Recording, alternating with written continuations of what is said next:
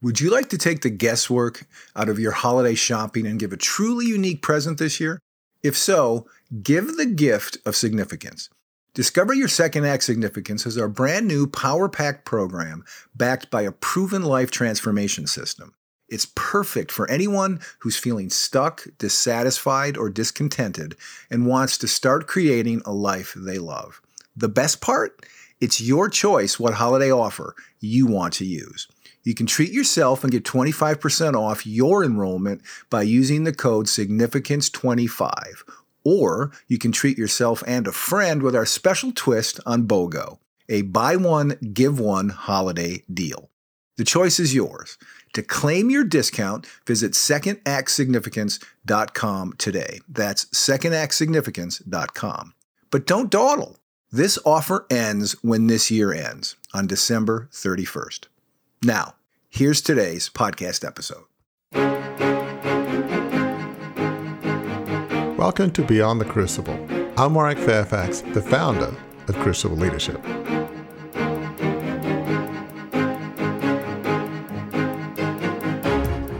The wounds we carry with us are not obstacles to simply get over. Rather, our wounds are the way through, and loss gives us new eyes to see the grace threaded through all humanity. She ended her thoughts on this subject by saying this: a beautiful world waits for us on the other side of loss. I'll say it again so you absorb that. Write it down. Keep it in your planner. Put it on your phone. A beautiful world waits for us on the other side of loss. A world so expansive, it has room for our pain.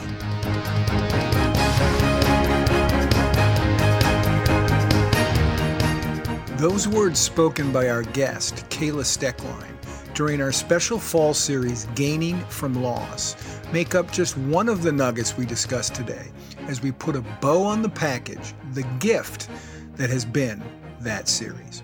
Hi, I'm Gary Schneeberger, co-host of the show. Warwick and I dedicate this 6th episode of the series to exploring the wisdom we heard from all 5 of our guests. The insights they offered form a roadmap on how to gather the gains out of even the most devastating losses. Number 1, be patient. Number 2, work to change what you cannot accept. Number 3, understand there is room for your pain on the other side of your loss. Number 4, intentionally cultivate joy as you continue to grieve. And number 5, live as a good ancestor to those who come after you. And here's a pro tip before you keep listening. Have a pen and paper handy to take notes. Not as homework, but as inspiration for soul work.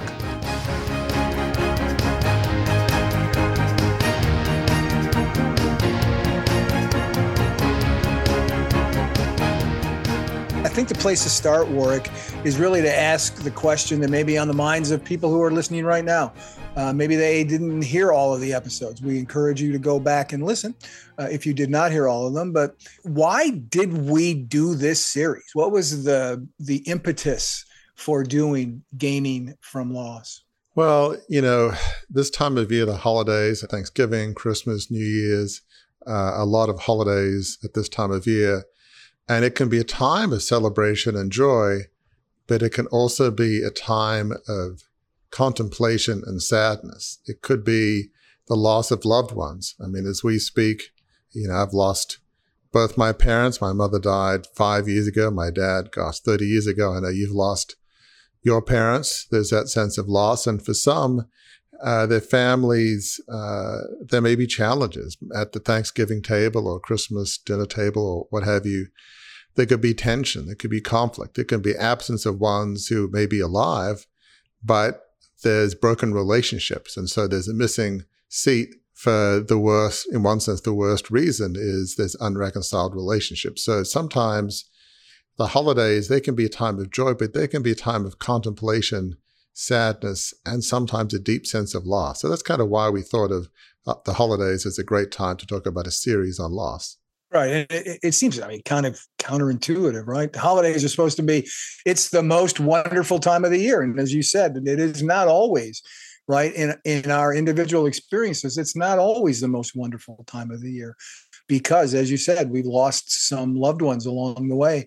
We've got some conflict with members of our family, and the learnings that we have to talk about here, we hope, listener, will help you navigate some of that rough terrain as you work your way through the most wonderful time of the year. One thing that I thought was really interesting, Warwick, and this entire episode, let's say this at the outset, this entire episode is kind of based on the tent poles of this conversation that we're going to have, is based on the most recent blog at crucibleleadership.com, which summarizes the key learnings of this series. But one of the things that blog talks about is we struggled a bit with what to name this series. It didn't occur to us until we were so busy planning the series and arranging guests that a few days before the series was about to hit record, and we were going to start talking to guests. It was like, oh, we don't have a title for this thing. What are we going to call it?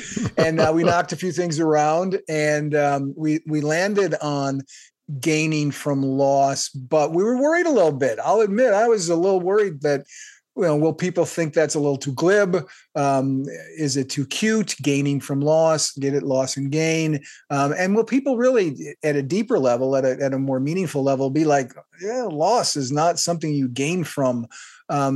Why did we ultimately land on choosing that title? At Crucible Leadership and Beyond the Crucible, we're all about giving people hope. In every episode of this podcast, we talk about our guest's worst day, how they bounced back from that, how they found hope and healing.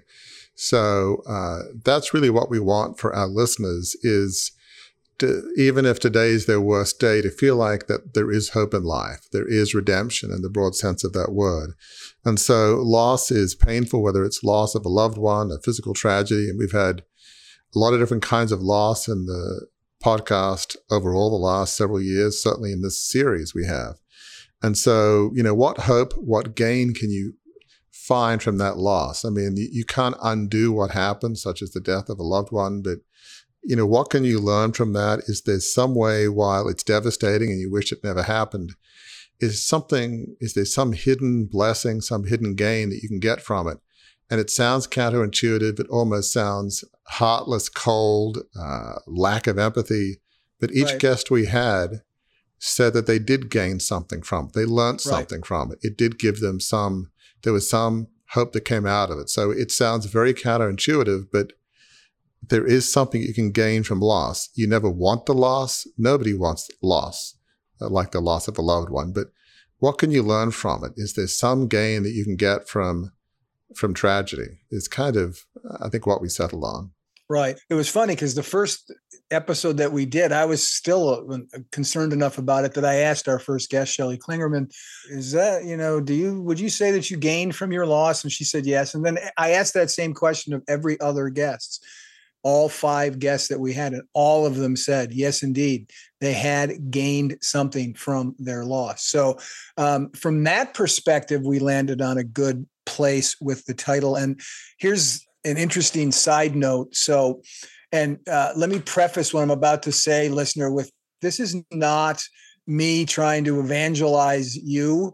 This is not I'm not proselytizing when I quote from the Bible here. I'm doing it to show that this idea of gaining from loss wasn't something that Warwick and I and the Beyond the Crucible team sort of figured out all on our own. We're not that smart. From the Bible. And I just heard this in church. Here's why I'm bringing it up at all, because it's like first and foremost in my mind, and made me go, well, there's nothing new under the sun. And this idea of gaining from loss has been around a while. This last Sunday, which is, as we're recording this episode, was only 3 days ago, our pastor at our church preached out of Philippians 3. And in that chapter of the Bible, if you're not familiar with it, it's Paul, the Apostle Paul, saying this. Now this, just let me back up and give the backstory, as Warwick likes to do. The backstory of the Apostle Paul. He was Saul. He was not a follower of Christ. He was a persecutor of those who followed Christ. He was a pretty high up in the hierarchy of people who were not Christians at that time. So he had gained, he had a lot of gain in his life in terms of how he was living day to day in the things that meant something to him. But then he has an encounter with Jesus. He becomes a follower of Jesus, and he loses all that worldly stuff that he had. But he also, once he starts following Jesus, ends up getting imprisoned and beaten, and he suffers many, many, many, many, in our language, crucibles. In these verses in Philippians 3, this is what Paul says about the idea of gain and loss. He says this: whatever gain I had, I count it as loss for the sake of Christ. Indeed, I count everything as loss because of the surpassing worth of knowing Christ Jesus, my Lord. For his sake, I have suffered the loss of all things and count them as rubbish in order that I may gain Christ. Again, we're not having church up in here, where I bring that up to say in the first century, there was a guy talking about gaining from loss. This is not a new subject for us to be discussing, is it? It's not, Gary. And it's funny when you mentioned to me as we were preparing that, you were going to mention this, what you didn't know that this is Philippians 7 through, 14 is one of my life verses. Right, and, right. As I was recovering, as listeners would know pretty well by now, losing my family's 150-year-old media business in Australia with a failed $2.25 billion takeover bid. I felt like I betrayed my father, my great-great-grandfather, John Fairfax, 4,000 plus employees of the company, caused ill feelings in my family. So much was gone, but, my faith in Christ is the cornerstone anchor of who I was. And I clung to these verses, again, in the NIV. And whatever were gains to me, I now consider loss for the sake of Christ. What is more, I consider everything a loss compared to surpassing greatness of knowing Christ Jesus, my Lord, for whom I have lost all things. And in the old NIV version, it says, I consider them rubbish, that I may gain Christ and be found in him, and so forth. So I took this extremely personally, that John Fairfax Limited, 150-year-old, multi-billion-dollar business. It's loss, it's garbage, it's rubbish, it's nothing compared to knowing Christ Jesus, my Lord. So in a broader sense, it was a lot of money, but a higher purpose, a higher calling, a life of significance, as we call it, that there were more things that are important than money, status, position, empires. Nothing wrong with success, but there's more to life than empires. And then at the very end, one of the things I kept almost like a mantra on a daily basis, as it's going down to like verse 13, but one thing I do, forgetting what is behind and straining toward what is ahead, I press on toward the goal to win the prize which God has called me heavenward in Christ Jesus. So I was thinking, okay, I'm going to forget what is behind. Okay, I made mistakes, cataclysmic mistakes. Yes, it was a $2 billion loss, but I'm going to forget about that. It's a daily basis of forgetting. It's not one and done. And I'm going to move ahead with my life.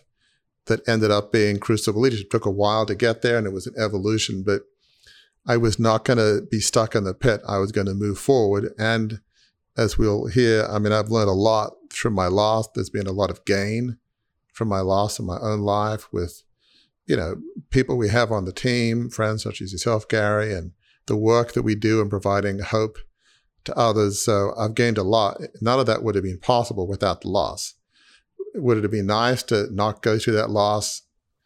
Sure. That'd be nice. Yeah. The editorial cartoons and all of the stuff and the pain over several decades. Sure. But have I gained from the loss? Oh, no question. There's been a lot of gain and blessing from that loss. So I can testify to that. So that verse is like a life verse, life passage for me that I clung to as I tried to claw my way out of the pit with, from my perspective, divine help. So, yep. Right. And 2 points to make off of what you just said before we get into the main course of what we're going to talk about.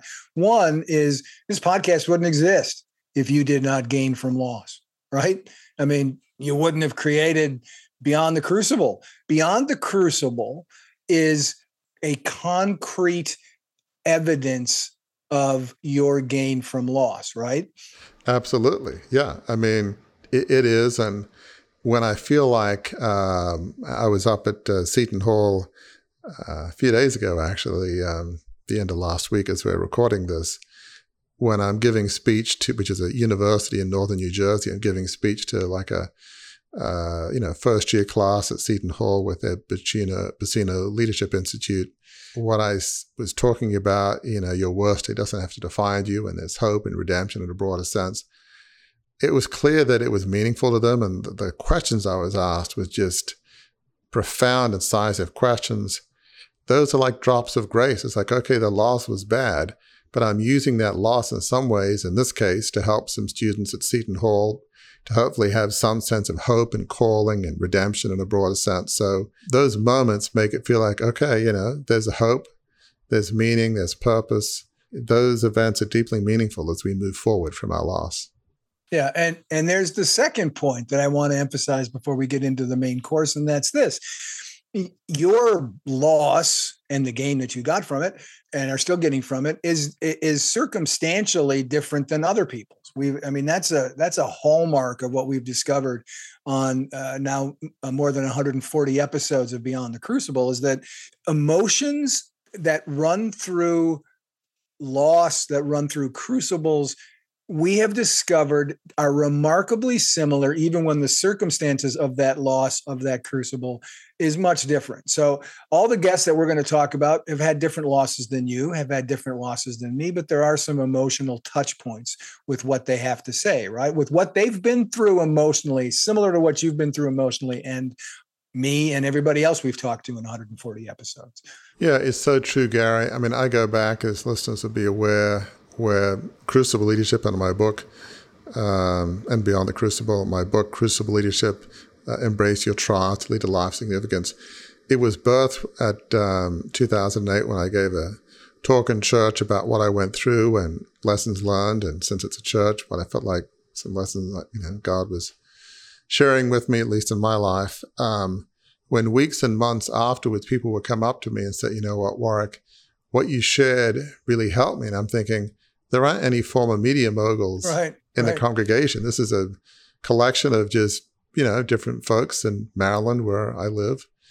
And so I think there's this universality of pain and loss and vulnerability, and which is remarkable to me. I remember just one of our earliest guests on the podcast a few years ago, David Charbonnet, who was Navy SEAL that was paralyzed in a training accident in Southern California where he lives. And he became a paraplegic through that. And I remember saying to him, David, I feel apologetic because what I went through is nothing compared to what you went through. And in a very gracious and profound way, David said, you know what, Warwick, your worst day is your worst day. It's not a competition. And so every guest we've had quadriplegics, paraplegics, victims of abuse, people who've lost businesses, lost loved ones, every kind of crucible you can imagine. They all have the same heart and same spirit. It's not a competition to who's had the worst day, who's had the worst tragedy. They're very generous with that. And so, yeah, I think I've learned a lot from that we can gain from these tragedies that happen to us. And our guests all have that broader perspective of hope, and they don't judge other people. And it's it's remarkable. I just feel privileged to learn from the folks we've had on the series, and certainly this last series I've learned a ton. So, yeah. Let's get into some of that stuff that you learned and that I learned. There are sort of 5 takeaway learnings, listener, that we're going to go through. These are all based on things that one guest told us as we were going through it. So 5 things, 5 guests. Each point is something one of those guests talked to us about when we interviewed them. What's a practical action step that will help you gain from loss? The first point is be patient. And that came from our guest, Jason Schechterly. He was barely a year into his dream career as a police officer in 2001 when his squad car was hit from behind while it was stopped, that was hit by a taxi that was traveling more than 100 miles an hour. The explosive fire in which he was trapped for minutes left him in a coma for 2.5 months. Initially robbed him of his eyesight and led to severe scarring and disfigurement as he endured 56 surgeries to first save his life and then improve his life. But even though the physical and emotional trauma of all of that was heavy, he has come to live by the motto he encourages those he talks to as a motivational speaker to live by. And he told us, I actually saw him speak, and he had it on a slide and where he was speaking. I took a picture of it, and we talked about it in his episode of the series. And what he says is, sometimes the most beautiful inspirational changes will disguise themselves as utter devastation. Be patient. That one, obviously, when I first heard him say it, struck me as really, sorry to steal your word, profound, but also made me realize he would be a fantastic guest for the show, right? It's really true. I mean, Jason is such an inspiring person. He's filled with hope. I mean, as some people might know who've, had people go through medical tragedies, being a burn victim is, I guess, about as painful experience as you can possibly experience. It's as painful as humans can experience, and that was certainly his experience with 56 surgeries, and it took him years to, just physically grapple with that. But accepting the fact that he is disfigured, I mean, he won't go to places like Disneyland because he's afraid of the effect it will have on kids. He doesn't want to scare them. I mean, which is so sad, but he's just filled with hope and grace for, and you have to listen to the podcast to just hear all the details, but it's a miracle that he's alive. He happened to be 2 minutes away from one of the best burn centers in the country, apparently in Phoenix. And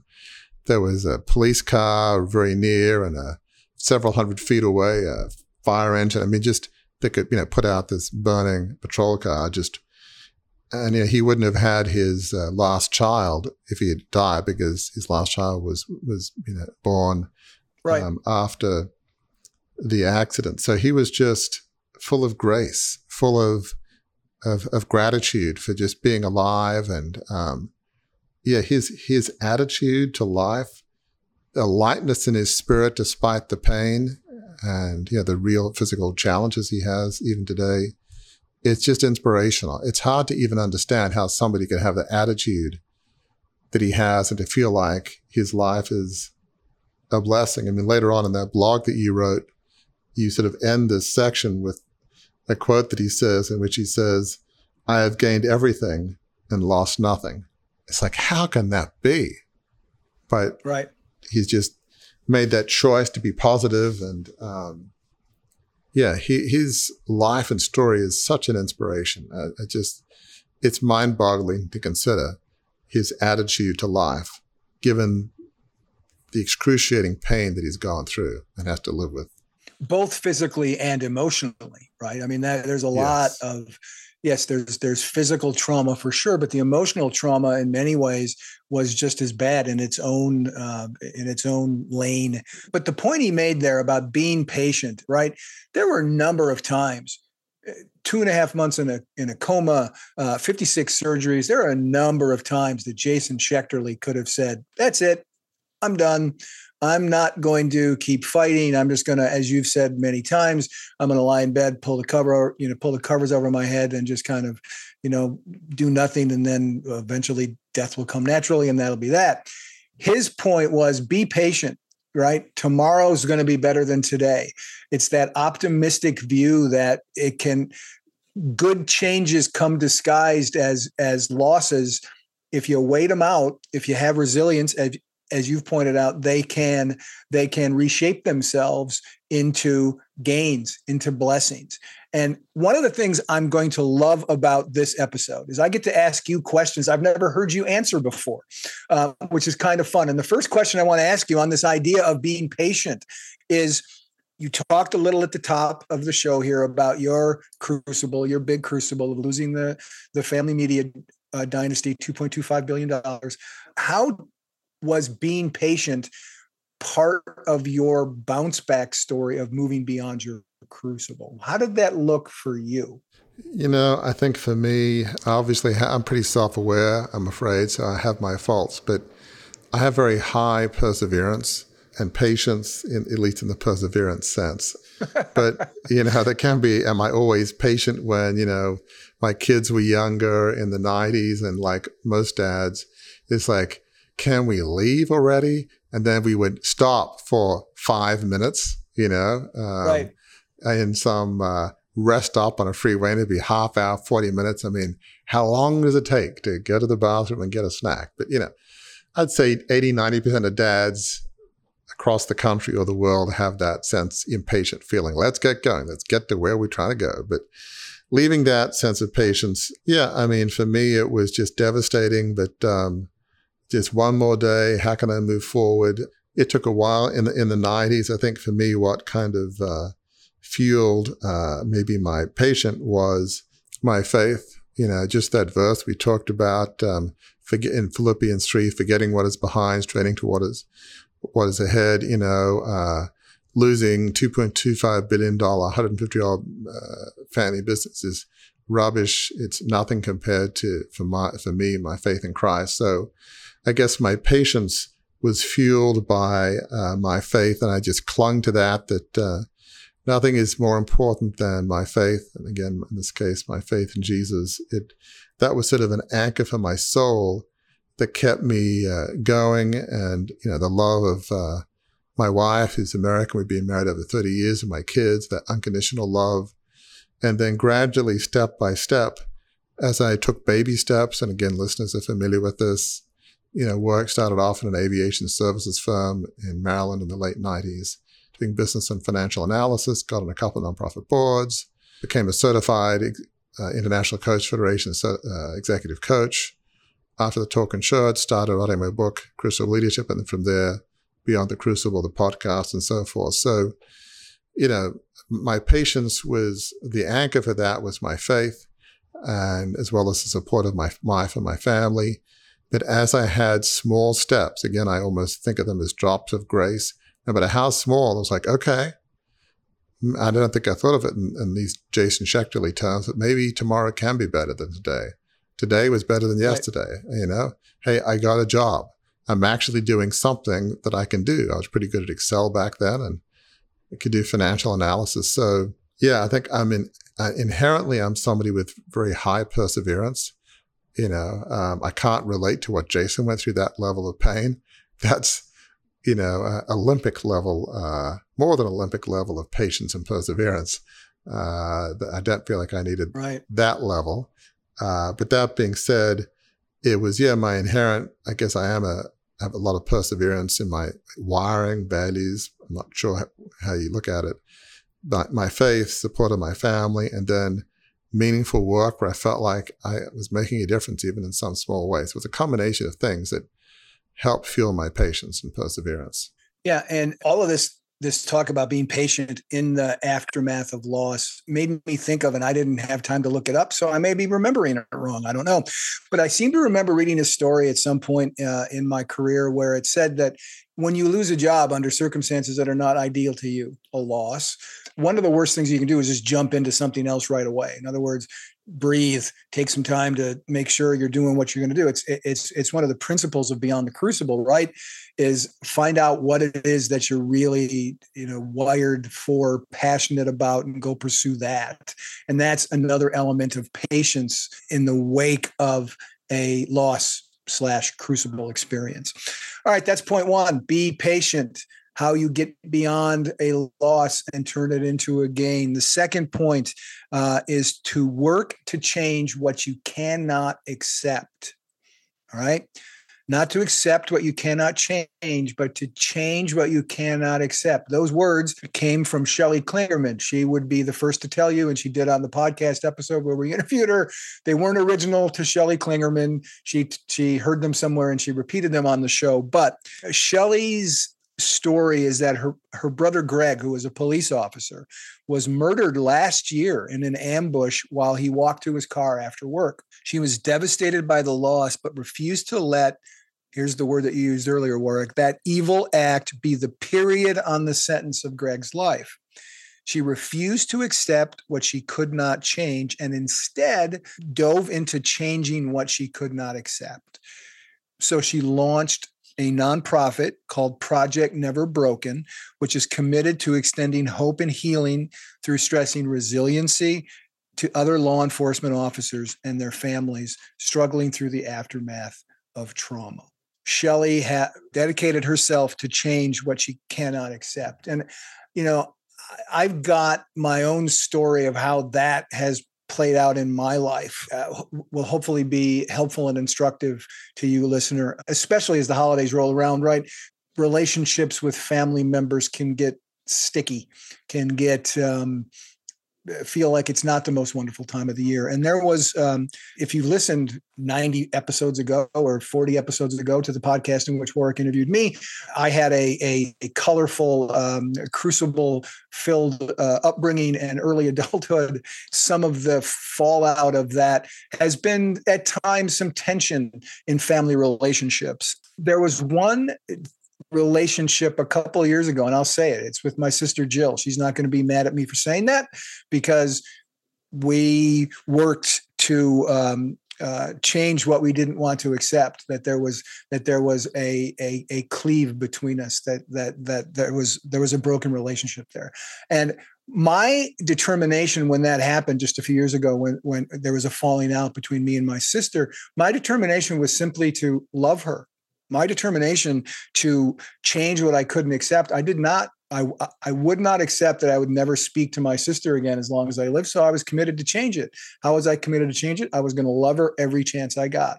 When I wrote my first book on my sort of manifesto for public relations called Bite the Dog, I dedicated it up front to 5 people. One of them was my sister Jill, who taught me how to write, not necessarily arranging words into sentences, but how to form letters at that age. She's 7 years older than I am. And through a series of events that led to her being made aware of the fact that I did that, she called me up one day, apologized for what she could own in that fraying of the relationship. And I immediately, again, talking about change what you cannot accept.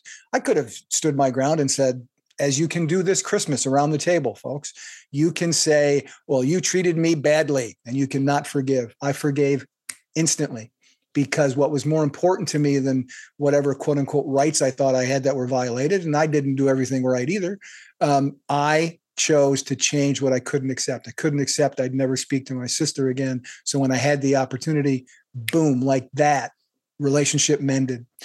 Forgiveness extended. And we are today close as ever. I've got texts in my phone filled with I love yous and photos and all those kinds of things. That is a real world example, especially as the holidays approach, that some of you may be dealing with a strained relationship with a family member. If you're going to sit around the table with them, even if you're not going to sit around the table with them this holiday season, commit yourself to change what you cannot accept. Don't accept the broken relationship. Commit yourself to change it. I know, Warwick, you can't go through life, right? You can't go through life without having situations that you won't accept, that you don't want to accept, and that you want to commit to change. I know you've had some experience with this too. Yeah, I have. But I just want to comment on what you said, because, it's really profound, as well as Shelley Klingerman. I mean, one of the things that you mentioned is broken relationships. And you basically said this. I think we can get too hung up on who was right. And one of the things that I say, at least to myself, is, and to really anybody, is being right is overrated. Who's right and who's wrong. And certainly in a marriage, it's like, I'm not saying, just confess things you've never done and, all that. I'm not trying to be silly about it, but trying to minutely figure out, okay, how much is my fault, their fault. My attitude is, if there's a 50-50 chance that what I did was wrong, I'd rather just say I'm sorry. And I feel like if, from my paradigm, if I've confessed to something that maybe really wasn't my fault, I think God will forgive me for that. I don't think he'll hold it against me, if we confess too much. I don't think he really holds the ledger that way. So, be focused more on, as Gary said so eloquently, focus more on the relationship than quote unquote, who's right and who's wrong, and it takes two people. I mean, Jill could have pushed back despite every entreaty and reach out that Gary did and said, no, forget it. No. And then nothing Gary could have done then. But fortunately, that wasn't the case. It could have been. Right. It sometimes is, but it wasn't here, thankfully. And that was a blessing. So yeah, be focused on, you can't heal everything, but be focused on forgiveness and less focused on who's right and who's wrong. And here's something that I don't want to stop you, but while Sure. this is going on, this idea of being right is overrated. I challenge you, listener, to go visit a cemetery and look at the headstones.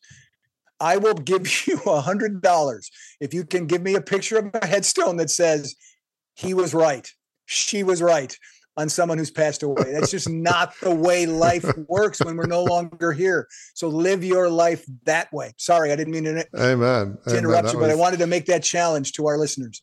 Very well said. And I think what I love about Shelley Klingerman's story is losing her, brother. He was just coming out of some federal, building, FBI building, I think, and he was just ambushed. He wasn't even on the job, as they say. He was just, right, for no apparent reason. And so I love what Shelley Klingerman says. I'm not going to let evil win, which means I'm going to find a way to make something good happen out of this devastating loss. And, she turned her energy into Project Never Broken. And so, she could have used her energy to be bitter and angry, but she used that energy in a positive way. A lot to be learned from that. And I love the phrase, work to change what you cannot accept. So, yeah, I mean, in my case, as listeners know, growing up in a very large family media business, where there's a lot of wealth, there's often a lot of broken relationships. It's just money and power tend to distort your thinking, your values. Everybody's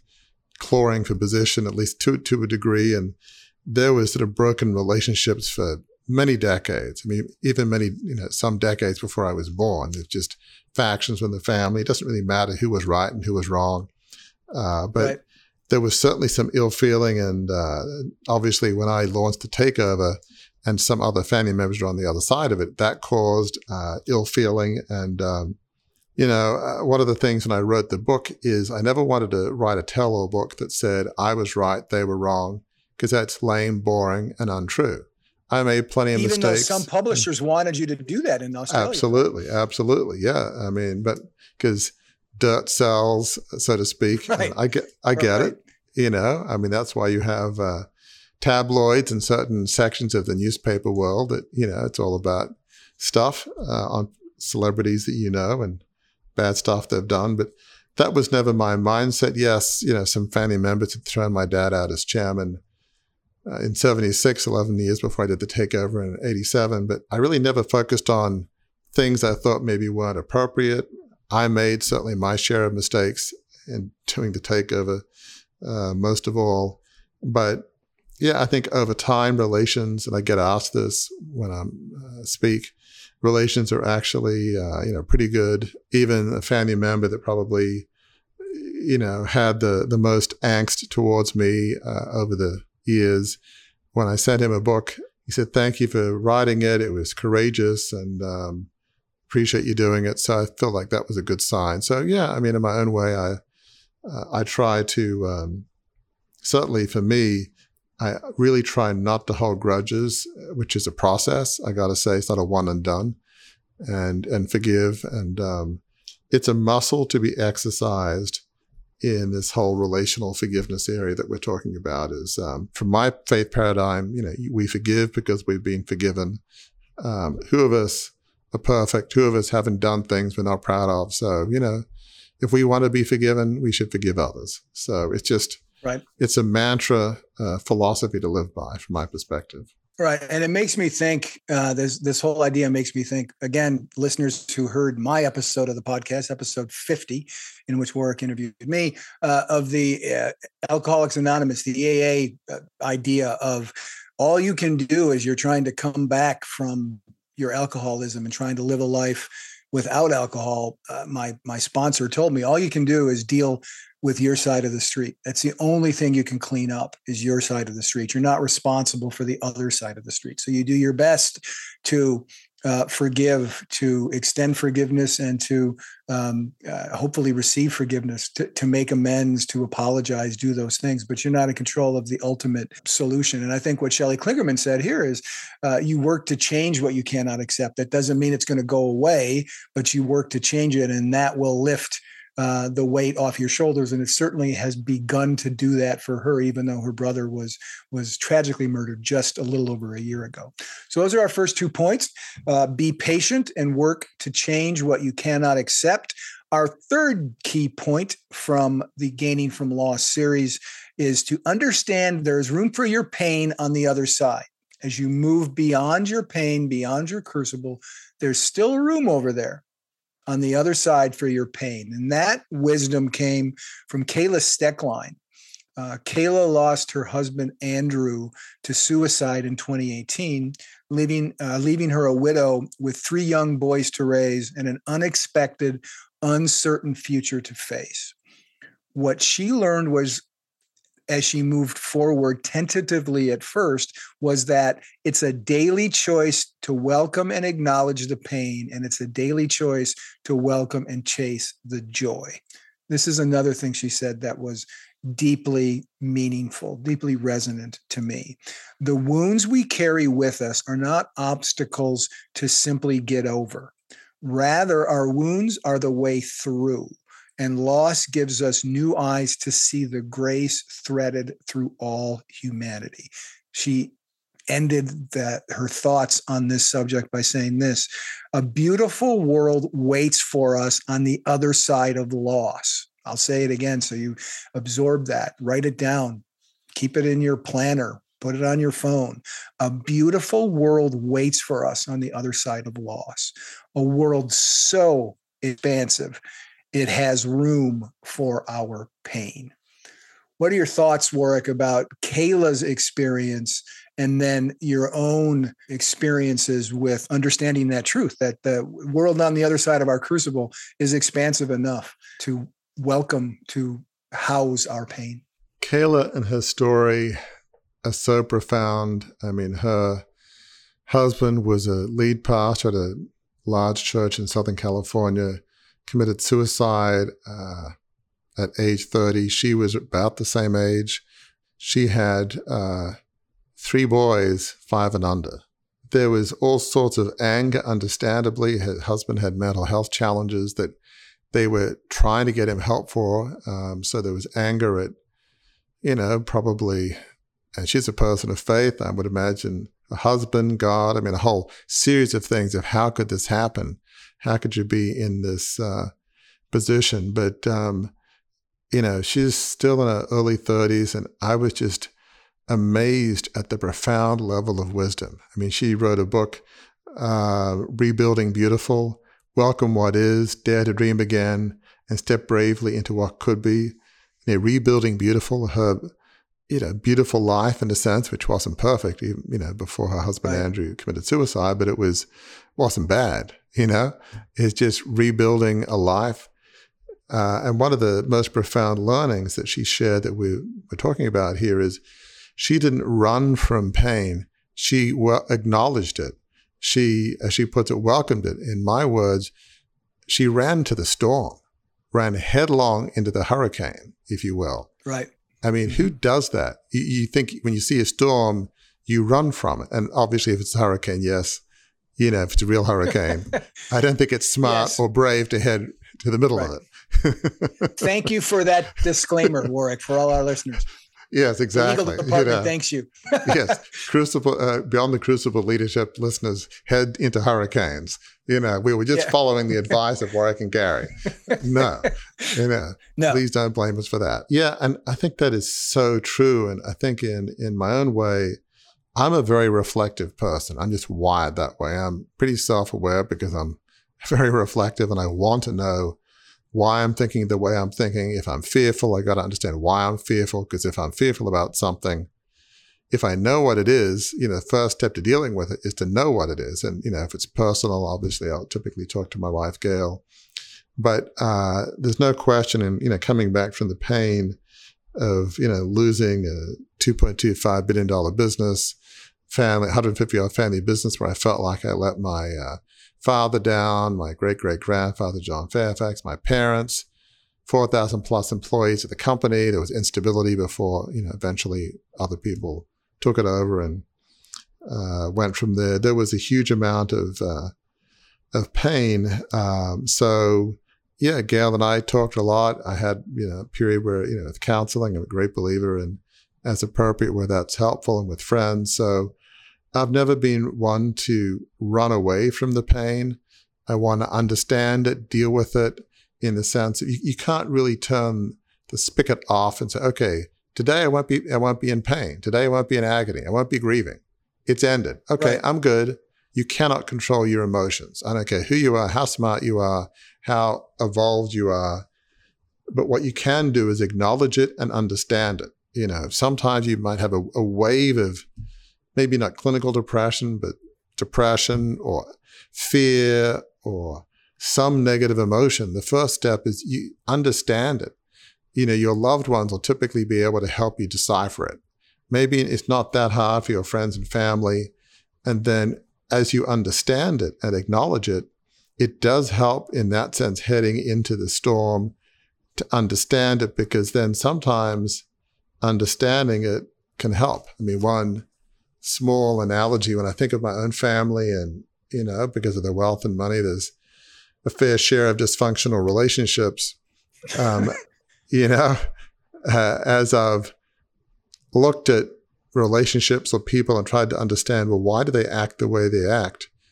As I've understood their own hurt, their own challenges from their upbringing, understanding has made it easier for me to forgive and accept in the sense of not like it, not condone it.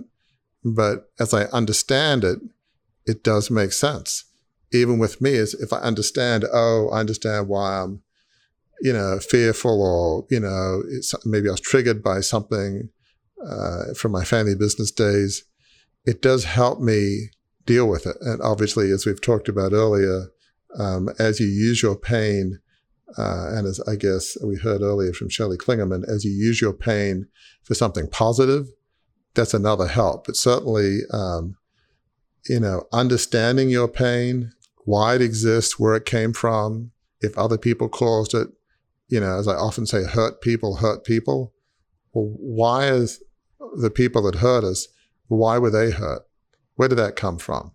So understanding our pain and its origins, it's not the total solution, but it's definitely a step in the right direction of being able to maybe not get beyond it, but live with it better and maybe reduce its effects some, I'd say.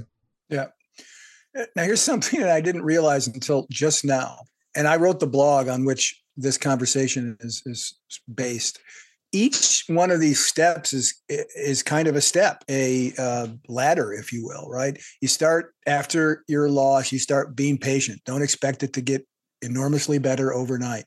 Step one. Step two, work to change what you cannot accept. Okay, once you're able to kind of move forward, once you're ready to tentatively step ahead, work to change what you cannot accept. See how you can try to find the gain within the loss, how you can affect change in an area that may have been affected by what you lost. Then the third point that we just talked about, understand there's room for your pain on the other side. So as you work through it, as you walk through it, there's room for your pain when you get there. So you don't have to leave it on the road. You can take it with you. There's room for it when you get there. Now we get to our fourth point, again, an interlocking point that flows naturally from point three, and that is intentionally cultivate joy as you continue to grieve. And this wisdom came from Marissa Renee Lee, whose mother lost her battle with breast cancer when her daughter was only 25 years old. In the near decade and a half since then, Lee has crafted a successful career working on Wall Street and in the Obama White House. Her successes, she says, have come not in spite of or even because of the loss that she's lived through. She's been able to live with the loss and thrive beyond it because she's also never stopped living with the love that was there that made it a loss. As she points out in her book, Grief is Love, Living with Loss, we're taught that grief is something that arrives in the immediate aftermath of death. And while that's certainly true, it's not the whole story. Here's the key point. Grief is the experience of navigating your loss, figuring out how to deal with the absence of your loved one forever. It's understanding that the pain you feel because of their absence, because you've experienced a great love. That love doesn't end when they die, and you don't have to get over it.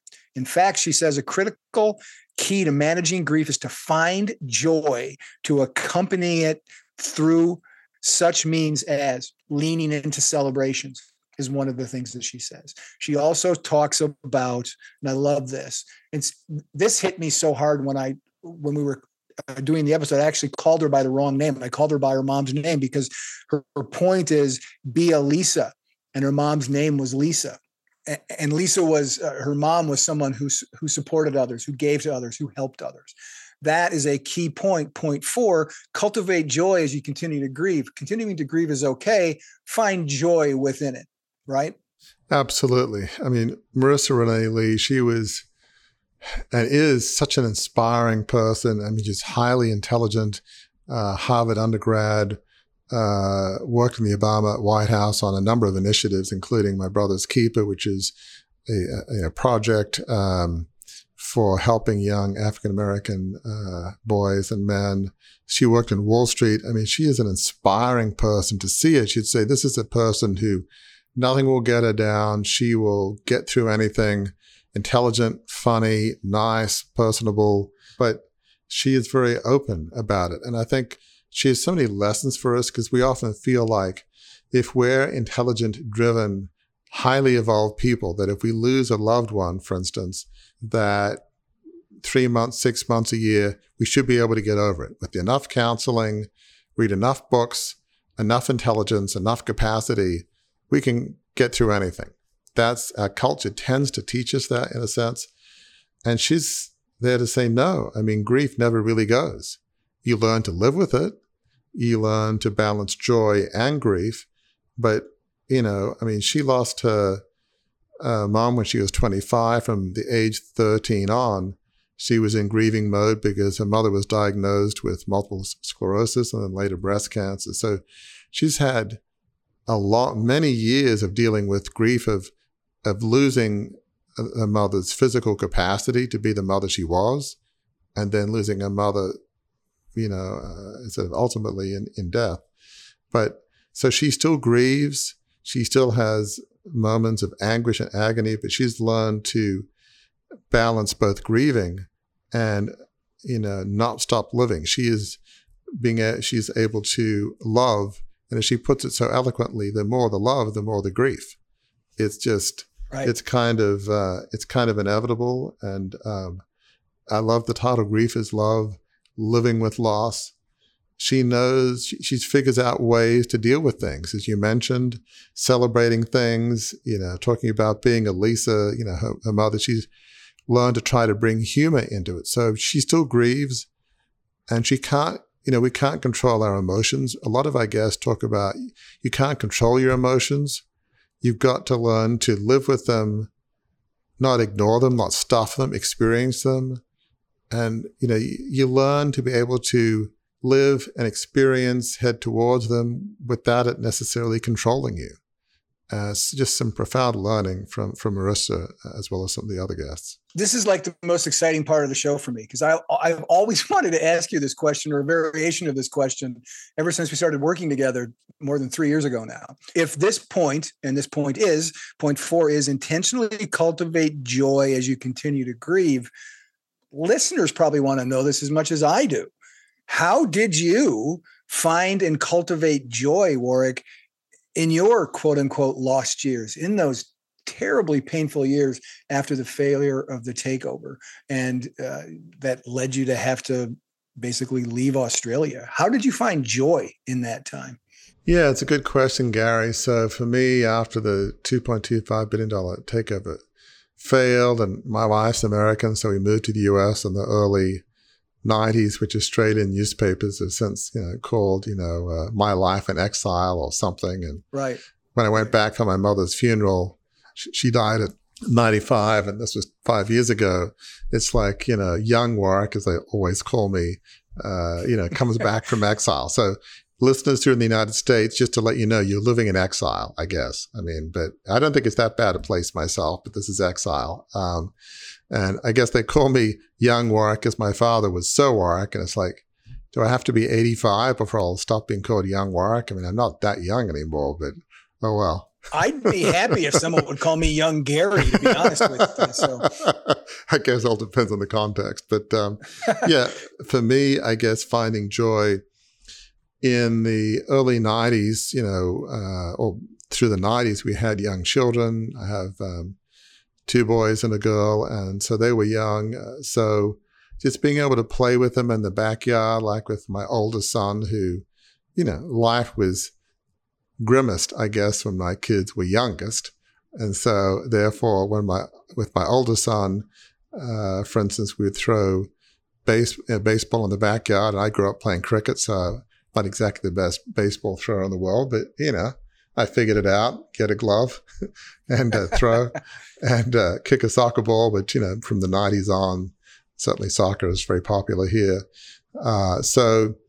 And just the unconditional love of my wife, Gail, was just her acceptance. So just being joyful in the little things with my kids, birthday parties, birthday cakes for the kids, wrapping toys at Christmas, all those little things. I remember one year I got my daughter, considered it's boy, girl, boy, my daughter, this little red tricycle. And so, of course, you assemble it the night beforehand. How hard can it be? It was literally a 3 or 4 hour experience assembling this tricycle. It's like, this was unbelievable. Yes, it fills you with joy in one sense. And then as there were things that I could do and do well, like getting a job at the aviation services company and getting good performance reviews for doing finance and business analysis, like, okay, that was a little drop of grace, a little drop of joy. And as I started doing meaningful work and on 2 nonprofit boards, feeling like I could contribute. So each of those little steps were drops of grace that gave me a degree of joy. There's something I can do and not screw up. But it started in the hardest days in the early 90s. We're just having a young family that just knew me as daddy, and they loved me unconditionally as kids do, and just being able to play with them. Those were moments of joy that was definitely helpful as I look back. The 5th point in the blog, which is on crucibleleadership.com, and which is kind of a ribbon on the package of our conversation here today, is live as a good ancestor to those who come after you.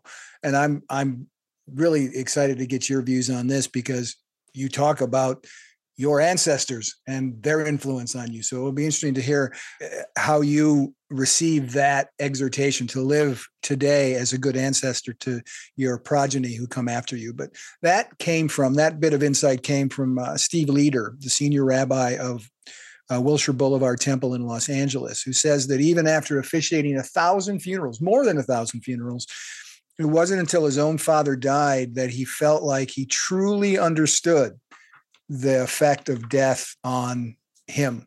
When his father died, he realized that. And he said that the thing that it taught him was to make the most of what he called our blessed lives with the people we love. His father's death taught him that thing.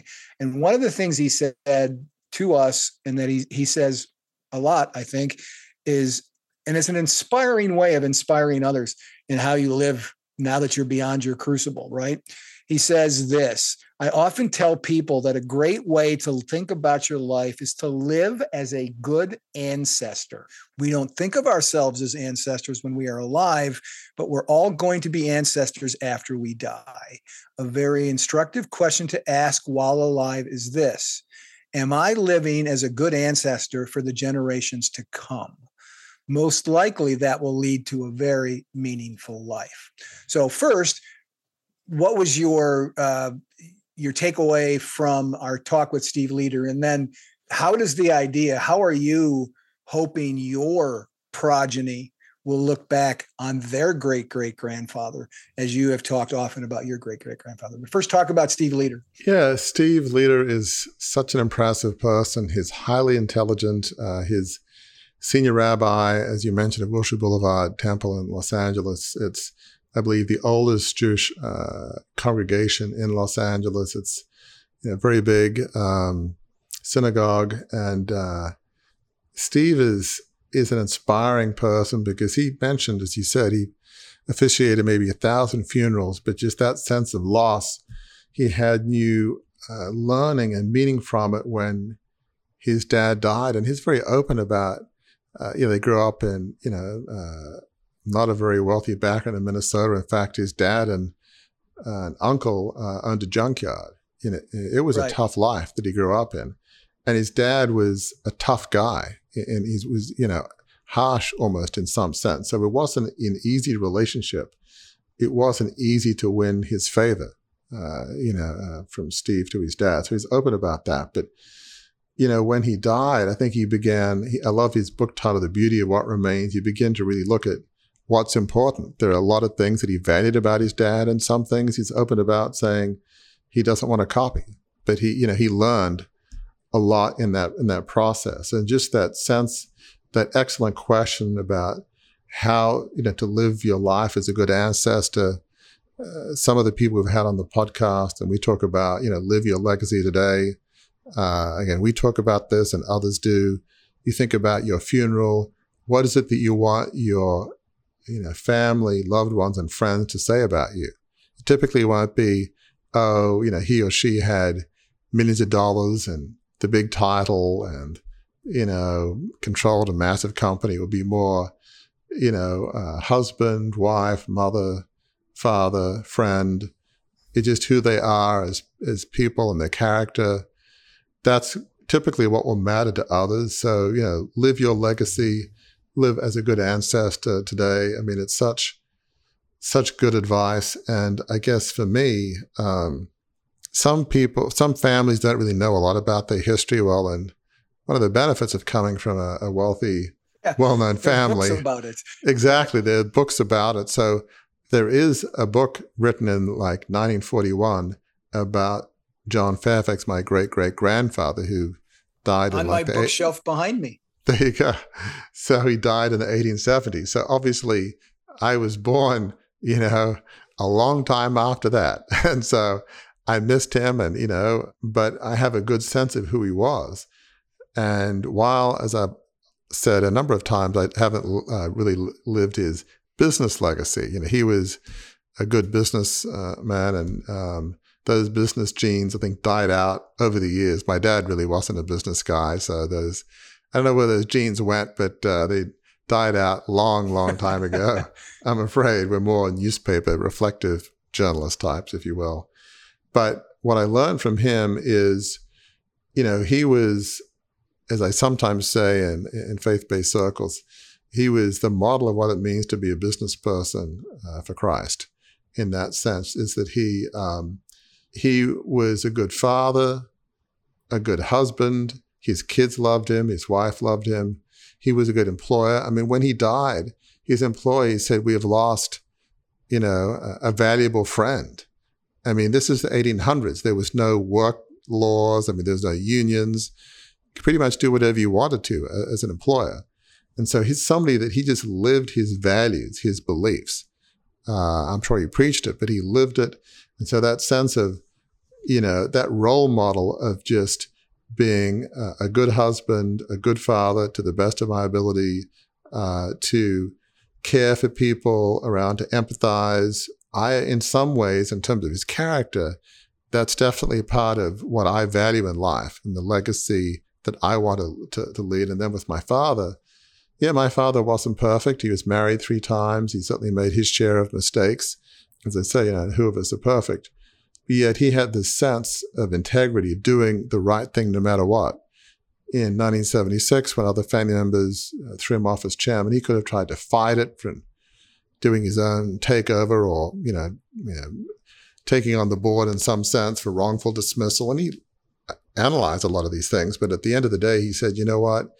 for the sake of me, because he saw me as sort of the next generation that would come after him and those that took over, family members that took after him, for the sake of the company, he felt it was the right thing to do. And I think of one more example I talk about in the book. In the 1941 election, I think it was, a conservative, Robert Menzies, was prime minister. He was a good friend of my dad's and his then first wife. Well, they wrote an editorial saying Australia's in World War II, and he believed the Labor guy, John Curtin, was the best person to be prime minister. Well, Robert Menzies felt betrayed, and he wouldn't talk to him pretty much for the rest of his life.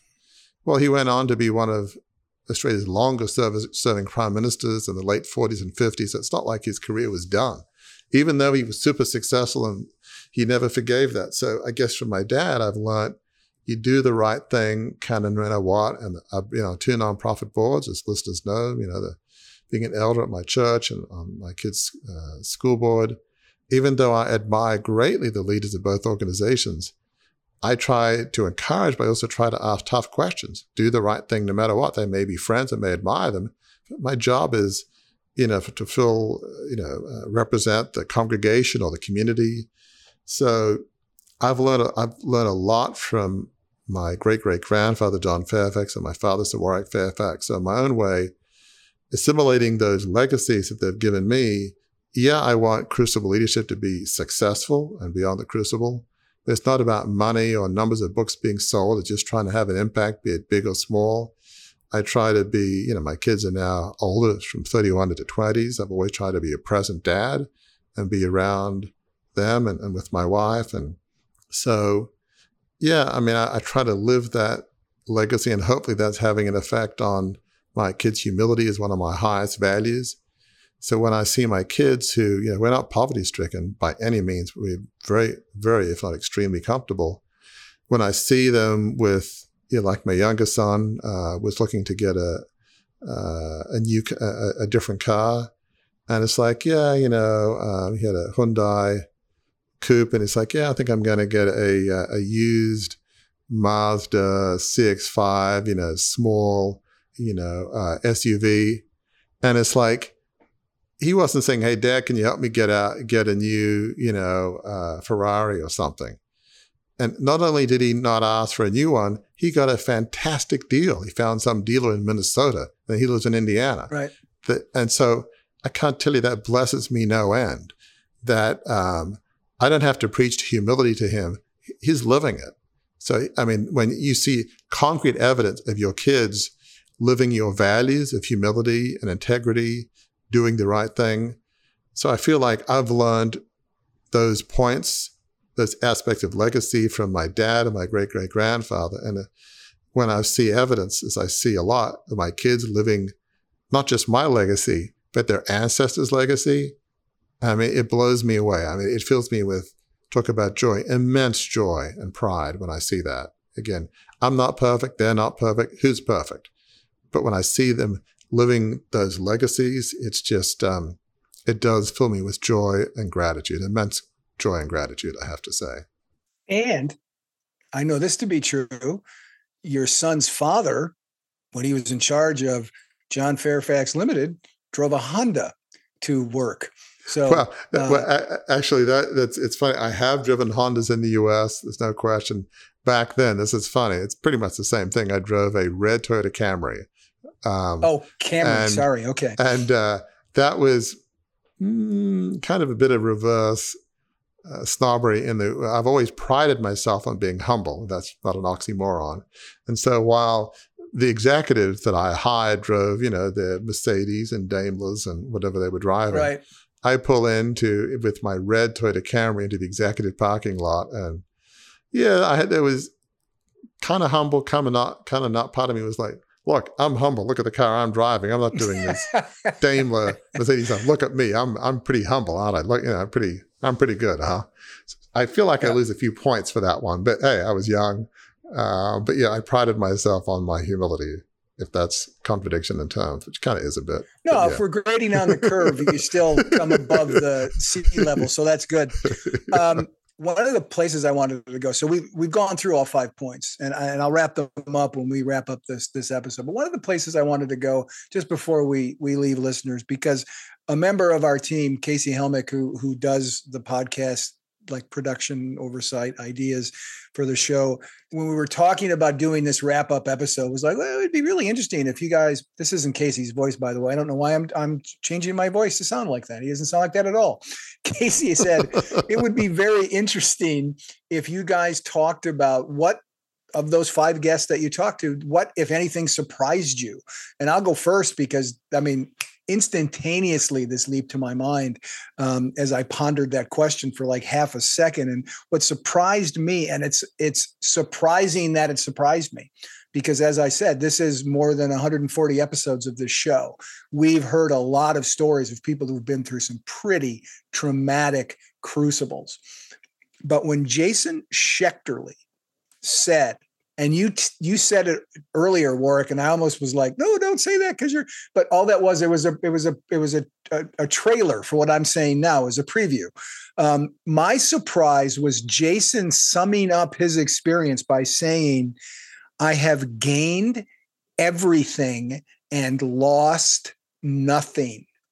Now, if you're only a listener to the show, based on what we've described, Warwick and I both think we're pretty good with word pictures, but you don't really know exactly, you can't feel exactly what Jason has been through unless you see Jason say these things. So my encouragement to you is on our Facebook page, actually, if you go to YouTube and search for Crucible Leadership, we have a YouTube page, and there's a video clip of Jason saying that very thing. I've gained everything and lost nothing. Watch the video clip. Look at the man. You can see what he's been through. We've told you what he's been through. He tells you what he's been through on the show, but you can see what he's been through. And this is a man who said, I've gained everything and I've lost nothing. If I could live my life, that's my challenge coming out of this series, Warwick. I want to live my life by that motto.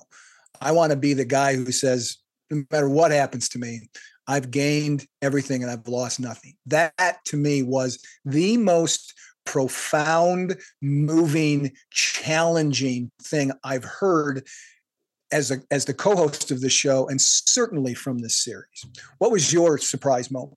Yeah, I mean, just before we get to that, I mean, what you just said, Gary, is so true and so profound. And when you see him, and you know, the video clips is certainly online as we speak on our social media. When you look at him, it's like 56 surgeries. He is disfigured. He went through 4th degree burns. I mean, that's as much as you can go through. There is no more than 4th degree. The level of pain he went through, the fact that there are consequences, pain. He doesn't want to scare kids, you know, right, and places. It limits where he can go. You know, he's lost, I think, 1 or 2 fingers, I think, on one of his hands. I mean, it's, you know, it's been life-changing physically, emotionally. So when he says, I've gained, you know, everything, it's like, when you look at him as he says that, so I would encourage listeners, go to us on LinkedIn and Facebook and look at those clips and ponder what Gary has said. It's just like, how in the world could anybody say that I've gained everything? You know, I mean, it's just, it makes no sense in one sense, but it just shows the profound wisdom that he's learned. So for me, a number of them, I think one of the guests that really stood out to me is Kayla Stecklin. And as we mentioned, lost her husband, Andrew, to suicide in 2018. And just the sense of, she really, headed into the grief and sort of, in my words, head into the storm. And I think this is amplified too by Marissa Renee Lee, is, you know, sometimes people, and especially men, I think in our culture, are told, you know, suck it up, get beyond your grief. If you're a tough guy, a tough person, you can get beyond it. And that's just not true, whether it's pain or grief. You've got to really head into it and experience it, not for the sake of wallowing, But the only way to get beyond grief, if it's even possible, the only way to get through grief is to head straight for it.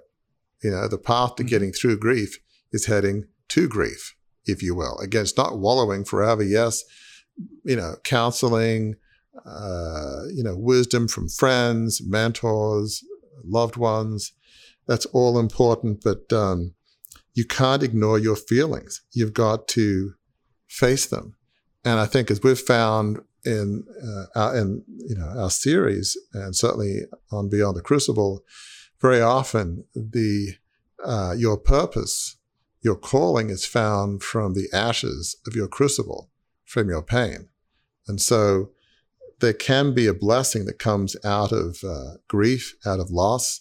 As I mentioned, that is the case with me. A few years ago, even maybe 6 months ago, I don't know that I would have said quite this, but I now view what I went through as a blessing. I never would have got out of John Fairfax because I felt like it was founded by a person of faith, my great-great-grandfather, admired my dad. I would have felt like I was betraying my legacy, betraying my heritage. So I could never have left voluntarily, but maybe there was some divine force out there saying, we're going to free you one way or the other from your gilded cage. We're going to get you out. I don't know if that's true or not. I have no idea, but I sometimes wonder. I know someone who does think it's true. Rabbi Steve Leder. Do you remember it was off air, but as we were saying goodbye to him right before, because he had a call that he had to go on. Right before he took that call, he said, and losing that company was the best thing that ever happened to you. He said that to you right there after spending an hour with you in conversation. So that's a great point, Gary. And Rabbi Steve Leder is right. It was a blessing that had happened. The best thing that ever happened to me. Maybe I'm still not quite there at saying the best thing, but it certainly was a blessing. Just, my kids can grow up as normal kids. They never would have grown up that way in Australia, in the Fairfax sort of goldfish bowl in Sydney. It's like being a Bush or a Rockefeller or a Kennedy. I mean, it's just, it's impossible. Everybody knows who you are. So head into the storm, don't ignore it, feel your feelings. And out of that, you might find a greater purpose that actually makes that loss a little easier to deal with. The pain doesn't go away, but there are ways to make it easier to deal with by heading into the storm. It sounds counterintuitive. Again, we're not advising people to head into hurricanes. This is a metaphor. Don't take this too literally. Okay, metaphor with a capital M. So, So that puts the plane on the ground for this episode of Beyond the Crucible as we wrap up our series, Gaining from Loss. Let me review what we've gone through in our discussion. We've gone through 5 points, 5, not 2 hands, Gary, just 1 hand. We've gone through 5 points of what our guests not only unpacked from their own stories, but offer to you, our listeners, as a roadmap for you to follow to move beyond your loss and to find gain in the wake of it. Point 1, be patient. Point 2, work to change what you cannot accept. Point 3, understand there's room for your pain on the other side of your loss. Point 4, intentionally cultivate joy as you continue to grieve. And number 5, live as a good ancestor to those who come after you. You pool all those together, and those become a roadmap to help you do what this series title that we were a little worried about at the beginning, but aren't now, Gaining from Loss. You put those all together, and what you get is gain from loss. Any final thoughts, Warwick? We're already over time. What the heck? We can take another couple minutes if you have another thought before I close. I think one of the things we say here all the time, if you had to say, what is the thing that you most say on Beyond the Crucible and Crucible Leadership, it's your worst day doesn't have to define you. It's probably one of, if not the most quoted phrases that we use. And so you may have suffered a loss, a horrific loss. You may be thinking about the holidays with grim trepidation, not hopeful anticipation. You might be like, oh my gosh, the holidays reminds me of everything I lost. I think of those so-called families that seem to have it all. The idyllic Thanksgiving, the idyllic Christmas and New Year, and we're just a dysfunctional mess, or even if we're not, we're just grieving the loss of our mother and father, brother, sister, son, daughter. That may be your reality. And, I don't diminish the pain. We acknowledge it. I acknowledge it. But what we want to get across is your worst day doesn't have to define you. You don't have to be defined by loss. Each of our 5 guests were not defined by the loss. They found a way to use that loss for a higher purpose. In the case of Shelley Klingerman, to just not accept what happened, find a way to use that to that devastating loss to honor her brother. So don't let your worst day define you. And there is hope amongst the grief and the loss and the pain. So find your way through grief to live a joy-filled life on purpose. It's possible to both to be grieving, as we learned from Marissa Renee Lee, as well as have a joy-filled, purposeful life, which we believe at Crucible Leadership is a life of significance, a life on purpose, dedicated to serving others. You want joy and fulfillment in life. We believe it's through leading a life of significance. So it is possible to get on the other side of grieving through loss, at least to a point where you're able to carry on with life. And that is the last declarative words to be spoken on this episode. I'm going to ask before we go, listeners, I'm going to give you a question. Again, our blog on this subject is at crucibleleadership.com. And as we do with every blog, the ending of it are some questions for reflection for you as the reader of the blog. And here's one of those questions for you to ponder as we say goodbye for this episode. And that is this: what are you doing now, or what can you do today to cultivate joy even as you grieve a loss, en route to creating it as a gain? What can you do today to cultivate joy? That's the question for you to ponder. Until next time, we understand, we do. Hopefully this episode proved it. We understand that your crucible experiences are painful. We understand that they are devastating. They are losses for sure. But we also know from our own experience and from the experience of not just of these 5 guests that we had here, but the almost 100 guests that we've talked to on the show since it's started.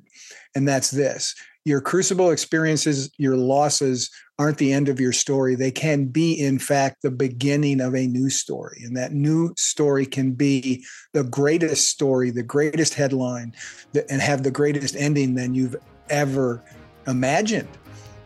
All you have to do is to not stay under the covers and to get up and put one foot, as Warwick says all the time, one small step, one small step, one small step, one small step. That will lead you in the end to the place that our guests often end up at. They talk about ending up there, and that is a life of significance.